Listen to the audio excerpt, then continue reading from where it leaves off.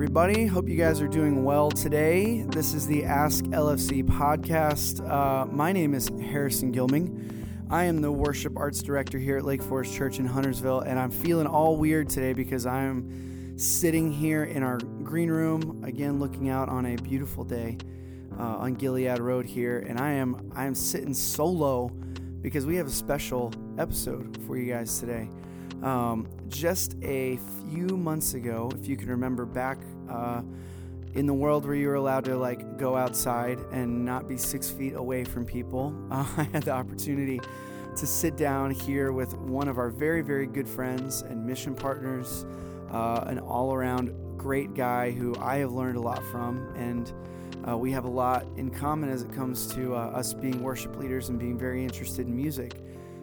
Had a conversation with our friend Percy, and I wanted to take a sidestep from the normal programming and share that conversation with you guys. It's about worship and what it means to connect with God through music. Percy had some really, really neat stuff to say, and I hope that you enjoy it.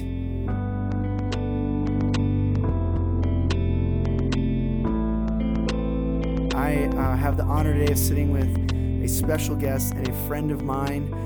He is here from how many thousand miles away? It's a long way. Yeah.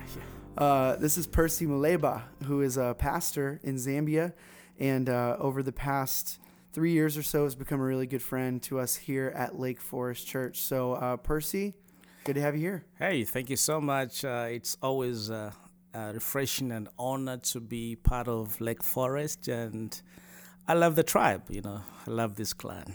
So, how would you describe what you do when you're in Zambia and your role? Because what I wanted to get some time and talk with Percy about a little bit today is specifically about worship, and that's a major part of what he does. So as you do your job, what you've been called to do, what does that look like for you? Well, thank you so much, Harrison. We are a singing culture, and our forefathers who taught us how to sing, they used music to numb their pain, like everyone talks about every song, and we coming from a mystic background, the folk religion aspect, where there is a lot of ancestral worship. So my role and my responsibility at the moment as I'm joining the Lord and what He's doing on the field is to teach on developing a biblical view of worship. What is worship in terms of what Scripture talks about? We live at a time when there is a lot of, I love celebrities, and there's entertainment and performance, but when it comes to worshiping the Lord, that's a different environment and moment. And this is my simple Percy observation. Mm-hmm. Music is like a painkiller. It's like medicine. If you have a headache, you take aspirin, whatever you take. Mm-hmm. But it does not take the pain away. It just numbs it. It doesn't really bring you to a place where you get cured. By that I mean with some serious chronic diseases. And so many people are comfortable with just doing music in your car, everywhere you go, in a restaurant. But worship has a demand on us because it's all about intimacy. So when the Lord, you are in the light, John talks about the light. People love to be in the dark. When you're in the light, effective worship brings you to a place where God exposes some things that are a hindrance to you to worship the Lord. Why does He do that? Because He is our healer. Jesus is our wounded healer. Worship brings healing. In a world of brokenness, in a world of guilt, shame, and fear, when we come to know, to understand, to train that worship is healing and is what God is inviting us into, ultimately it is not missions. Ultimately, it is indeed worship. So the first time when you do the survey of worship, Abraham is telling his servants, "You remain here. My son and I go yonder to worship the Lord." What has worship to do with sacrificing your own son? But what you see in that is the obedience. Abraham had to obey the Lord, to sacrifice his son. And we hear Paul in Romans 12 gives us a glimpse of that. "I beseech you, brethren, by the mercies of God, that you present your bodies as a living sacrifice." So what I get out of this as I train these brothers and sisters and myself in this is that the backbone, the heart of worship is obedience. Yeah, I love in that passage you just mentioned is one I think about all the time, where he says that that you will not be conformed to the ways of the world, which is our culture is similar when it comes to music, in that usually it's just for people to enjoy, or like, that sounds nice, and sometimes we make a connection with music, but it is that painkiller rather than a healing thing. But Paul says that we should be transformed. Oh, yes. And not just the way that happens is by the renewing of our mind. It's actually taking something for us and for you and I and what we do as worship leaders. It's taking this thing that people know, music, yep, and saying, let's transform the way that we're approaching that, so you can see it and hear it differently, and know that it's God who's done all this. It's He who has created music for us to enjoy, and the ultimate purpose of that is to show us who He is and to help reconcile us to Him, to transform our mind and heal us that way. That's a really neat way of looking at it that I hadn't thought about. Yeah, and Harrison, it's all about worship. Our culture has taught us to reduce worship to just a lyric. But you see, when you look at all the songs that we sing today, and they are theological songs and they are other songs that just people write, songs are a result of an experience. Worship is a way of life. We are in a relationship with the Father. It is a love relationship. You move from being a slave to, you're no longer a slave, you're my servant, you are my friends. And He takes you to the next level where you look at Him as a lover, because it's a question of love, how you love. So when you have walked in obedience and sacrifice and the renewing of the mind, constant renewing, metamorphosis, you are changing. Like the songwriter says, when I look into your holiness, gets into your love, then all things that surround me become shadow in the light of you. There's a decreasing going on there. There's a more, I no longer live, but Christ lives. There's an increase. They begin to see a Jesus in you. So when you've been obedient enough, I'll give an example. You're going through a situation and you remain faithful in your Christian walk, you remain faithful in trusting the Lord, then the Holy Spirit inspires a song of that experience, and you write and say, trust and obey. There's no other way. How do you get to a place where you say, there's no other way to be happy in Jesus than to trust and obey? How do you come up with amazing grace? You put to word your experience. And here is a struggle, is that most of the songs that we listen to, they've been born, some out of brokenness, out of situation, and someone has spent time in the Word and waiting upon the Lord. And in most cases, we tend to listen to the songs without ourselves being broken. Then we miss the actual reality, the actual life-giving, the actual healing that comes in worshiping the Lord. So what I'm saying in a sentence is, worship is a way of life. In that intimacy walk with the Lord, He heals us. I think the thing that is hard about that, I won't for people, but I'll say me. I'm people. For me, I would assume other Makes people the two of also. us. Yeah, is that it's really hard sometimes to hold up that mirror.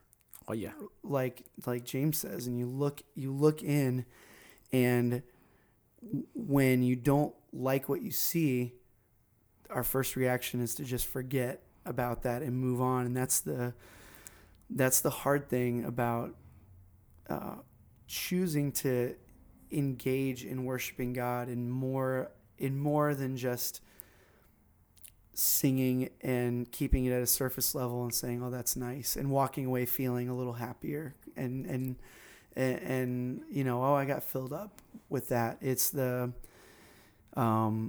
it's as we see who God is and He shows us who we are, that can be hard. It's not easy to look at. And I think it brings us to a place where we begin to deal with this one reality. Are we living our lives from our false view of self?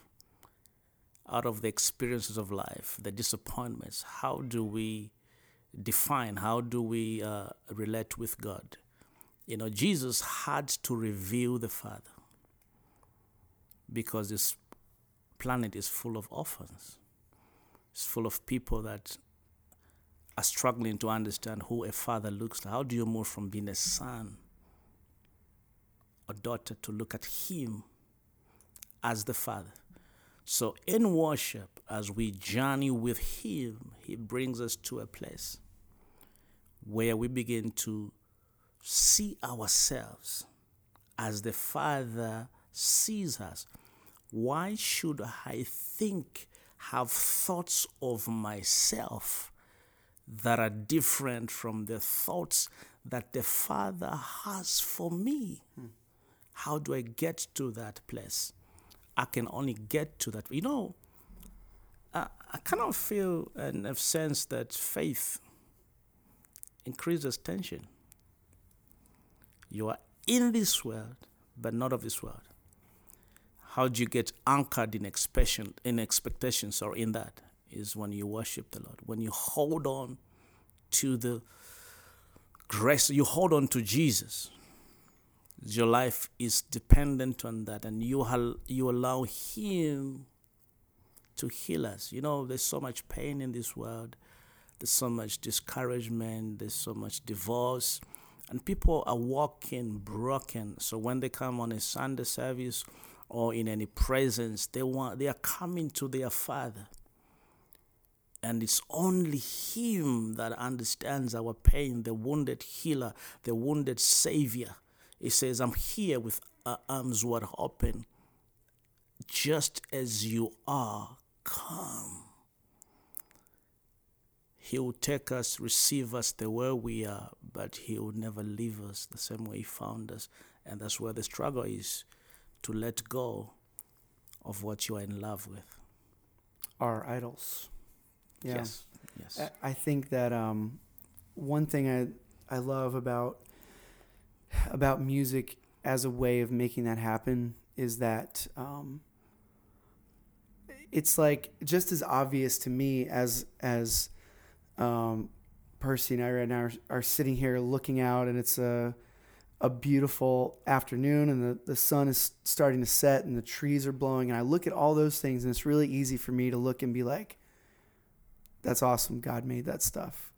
I feel the same way about music, where I hear that, and I'm just so thankful that is something that He made, and He made us to respond to and to react to. I heard pastor from up in New York, Tim Keller, who's written a lot of books, says that he says good art makes ideas plausible, meaning when we see when we hear a song or see a painting or when we see this piece of art that's been created, when it's beautiful and it's good, we see it and it makes it easier for us to think that whatever that person's talking about is real.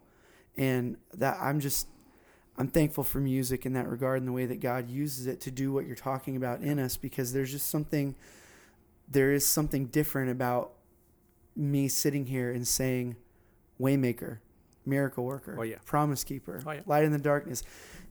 And those are words that are still true, but when you just, even with a voice, not even with a big band and guitars or drums or whatever, and you hear that, it just hits differently, and it goes somewhere else in you. I feel like what it does is, I feel like it gets past some of the stuff that we put up to keep us from seeing in those mirrors, and it gets through some of those things, and it gets right to where we feel a little bit more. You're right, Charles. You see, there's sign language everywhere. When you look around, you can see that. There's too much noise also. And in music and in worship, as we walk with the Lord, it brings us to a place where, can you hear his voice amidst all the noise that's suppressing all the other voices? So music brings you to a place where you pay attention to the little details of life. And, we talk about praise. Back home in Africa, we can praise for hours. We love to dance, and that's why we're really talking about developing a biblical view of worship. But you see, praise is retelling the story of the Father. It's like Jesus is telling to Nicodemus, "Well, look, I've come. I'm talking about what I know, what I've experienced, but people don't want to believe our testimony." And it's a question of, will you stand, sit, kneel, and retell the story? But in the first place, have you heard the story? What did Miriam do when they crossed the Red Sea? She retold the story. Out of the mouth of Bev, I've ordained established praise. In other words, strength. He's saying, look, when we praise the Lord, when we worship the Lord, our strength is perfected. We get strength. Let the weak say that I am strong. You admit you are weak, but because of his grace and because of your relationship with him in honest and sincerity, he strengthens me. So when we pass through life of struggles, as we begin not just to listen to the skill and all these other things, but begin to truly get to a place where we worship him and enjoy, like what you say, the music hits the call of your soul. And from there, out of that well, you gain strength. Back home, this is what I would say. We need to have a flood on a Sunday service.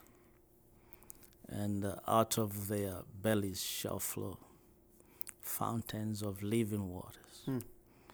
The question is, from whose belly is the water coming from? We serve an audience of one. Yeah. It's from Jesus. At the center of it all, it is him. That everything about us remain focused on him. So we will retell the story. That's good stuff.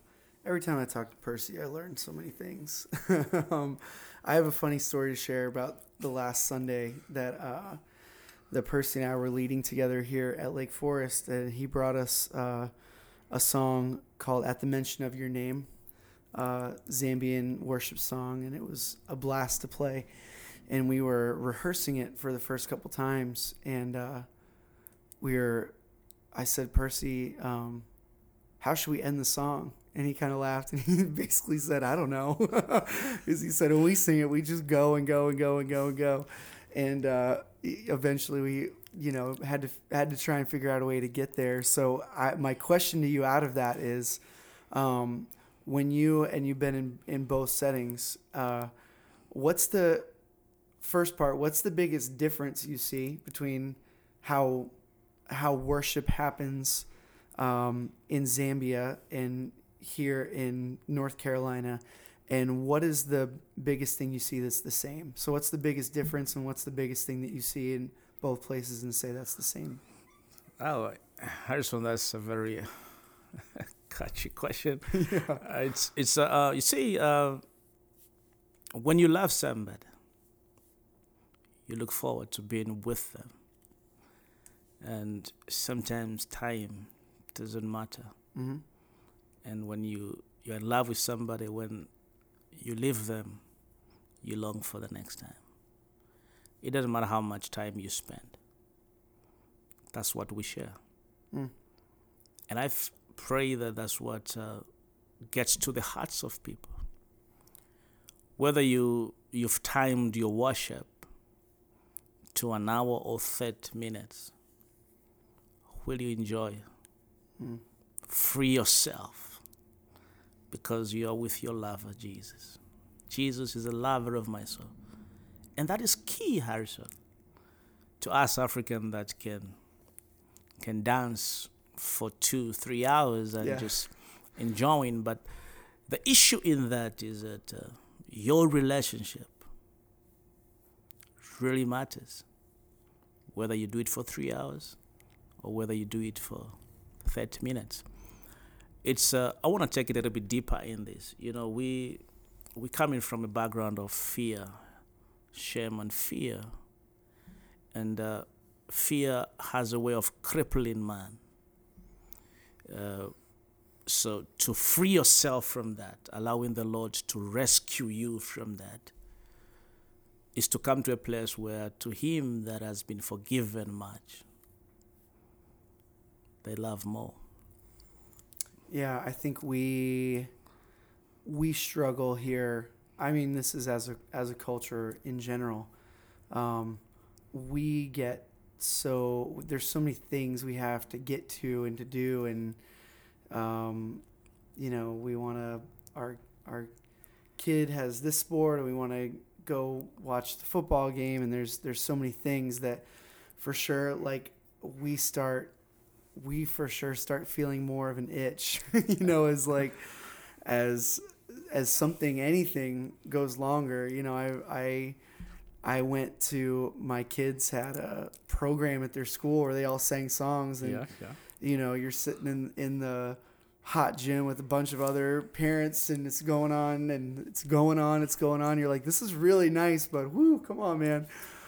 So I definitely think that's something that we, that's one of our battles that we fight a lot, is within how we're wired in our culture of saying, just like you said, how can we, with the time that we have and the time that when people walk into the doors of our church on Sunday, we're assuming that they're at least somewhat making a decision to say, either, number one, if they are a follower of Christ, that they're saying, I am here because I want to learn and grow. I want to have an encounter with God and who he is. So they're telling us they want to do that. Or they might be somebody who says, I'm here to check that out and see what this is all about and watch what's happening and try and figure out whether this feels like it's something that's real to me or not. So in those moments,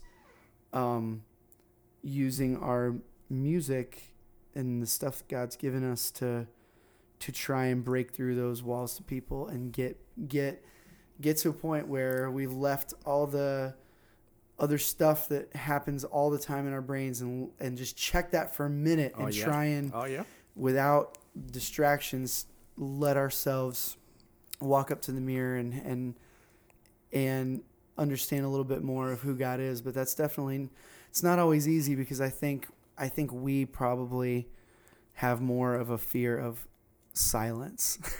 And the other thing, Harrison, to look at is, you see, you are in this guilt innocent culture where I tend to feel that people are afraid to make a mistake. You're afraid to be offensive, which I know you don't need to do that, but that shouldn't enslave somebody. I stood on Sunday as I was trying to. My wife would say, "Well, you try to dance. Whether you stand, you dance, or do whatever you want to do, the question in your mind to ask honestly is, do you think God is saying, don't lift your hand, don't move a little bit, because if you do that, I'll slap you." Yeah. Yeah, it's hard to let that stuff go.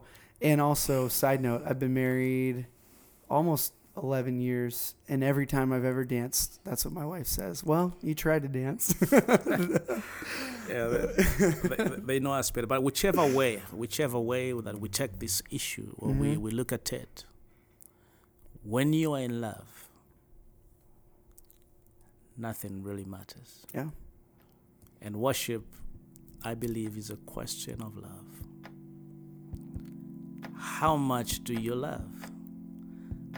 I always tell my children, I say, a heart that forgives much loves more. He's our Father. He wants us to enjoy His presence. He knows our personalities. He knows who we are. But all He sees our hearts. And how open are we to Him? Because let's not close up to the Father just because we live in an environment where you close up to other people. Because if you get so consumed by the closing up, you end up closing yourself to the Father, who's calling you just as you are, just as I am. He picked me as I was. He never looked at what was going on around me. He says, I love you. I love you. And do I understand the definition of love? Can I truly receive the love? And my last point is when we say, let us magnify the Lord. It feels like we're trying to enlarge the Lord. When it's the other way around, let's create capacity, space for Him in us. Because in Him we live, we move, and have our being. Without Him, there is no us. He's reliable. He's dependable. What does the songwriter says? No mountain He won't climb up. Yep. There is no darkness He won't light up. You don't have to carry those burdens anymore. There's a light in the darkness. And there's a love that is true. And Jesus is saying, come. And will you come? That's all I hear as I worship the Lord is saying, Percy, come. Well, if you're not excited right now to go get ready to sing, I don't know how to help you because I'm like, all right, when's Sunday again? Let's get going, man. Percy, thanks, man, for taking some time to sit down with me. I have one last question for you before we wrap up. Okay. What is the food that we eat all the time that you've eaten here when you're in the States that it seems like we like, that you eat it and you're like, that is just gross and it's not my favorite one. I don't know how you guys do that. What is that for you here when you visit? Oysters. Oh, I think those are gross too, but yeah. And mussels. Oh, and mussels? Yeah, and the first time that I was given a privilege to test, I had to rethink my cross-cultural understanding and reception and say, well, Lord, I know, I get it now. That moment for me, it was just a shock at the time, and if it happened again, I wouldn't be as shocked. But when I was, it might have been that same trip that you and I talked about earlier, where I realized God was calling me to ministry. But on that trip, we went to somebody's house. It was in Peru, and they served us soup, and there were chicken feet bobbing inside the soup. And I'm like, what are you even supposed to do with it? Yeah. Is it like for flavor? Do you eat it? I don't. Have you ever had chicken foot soup before? Is that a thing? Well, I have indeed. Okay. And what should I have done with the foot? Do you eat the foot? of course, that's why it's in the plate. Oh man, I couldn't eat the foot. And you know, there's I think one of the challenges of missions is to expose us to diversity of ethnic groups and Oh yeah, and Sure. also drawing us to maybe a little glimpse of what God is trying to teach us when he's talking about every tribe, every tongue, language will come and be at the throne room of the Father. It's not just coming to the throne room of the Father, it's also the cultural issues that are there as we go across. Those are cultural shocks that we experience. And then for me, it deals with me to look at my level of appreciation. oh for sure. If Yeah. others can eat those legs and call it, wow, I had a good meal. And Oh, for sure. You can- Oh, yeah. I mean, believe me, I had plenty of those moments, and over time of going and being on trips, you know, what you're used to and what you're willing to try and what you have your eyes open to, and even in those moments, as we talked about afterwards and laughed a little bit, I was like, somebody made that meal for us, and there was a lot of our 20 people on our team, and it probably, you know, cost them a pretty good amount of money to feed all of us this giant meal, and we try and learn and be thankful and appreciative for everything we have, but I still it's the other thing to look at it. You know, food has always been used like other things as an acceptance to. Went to a place where they gave us water in a dirty cup. It's a test. You want to show us Jesus. You bring the gospel. But do you accept us as we are? And that has been a hindrance of many cultures, of many people groups coming to Christ, because I'm not talking about not being healthy, not being careful. That's what I'm talking about. Is that when you plan to go cross-cultural, you need to make an inventory. You need to look into those things and be careful. It's learning a vocabulary on how do I say no without discouraging this person from receiving Christ. Because if they cannot see Jesus, they see me. If I don't seem to accept them the way they are, how will the Jesus they cannot see really accept them? yeah. Well, I will make you a promise.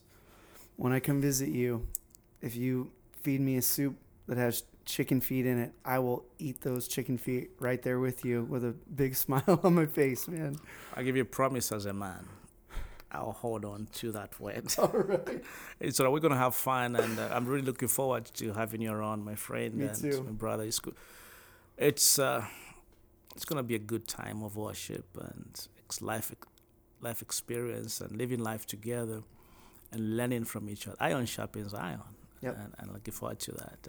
And thanks for the privilege, opportunity to just be here. I always look forward to being with you, and I learn a lot.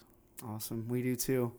All right, Percy, appreciate it, man. Everybody, thanks for hanging with us for all this stuff. Hope you guys learned a little bit more some today as we talked about what it means to be worshipers of God. So whenever we get Percy back here in the States again, or hey, I'll bring it out there with him, and we'll have a conversation in Zambia, and I'll bring it back. But always good to sit down with you, man. All right, thank you so much, and thank you for listening.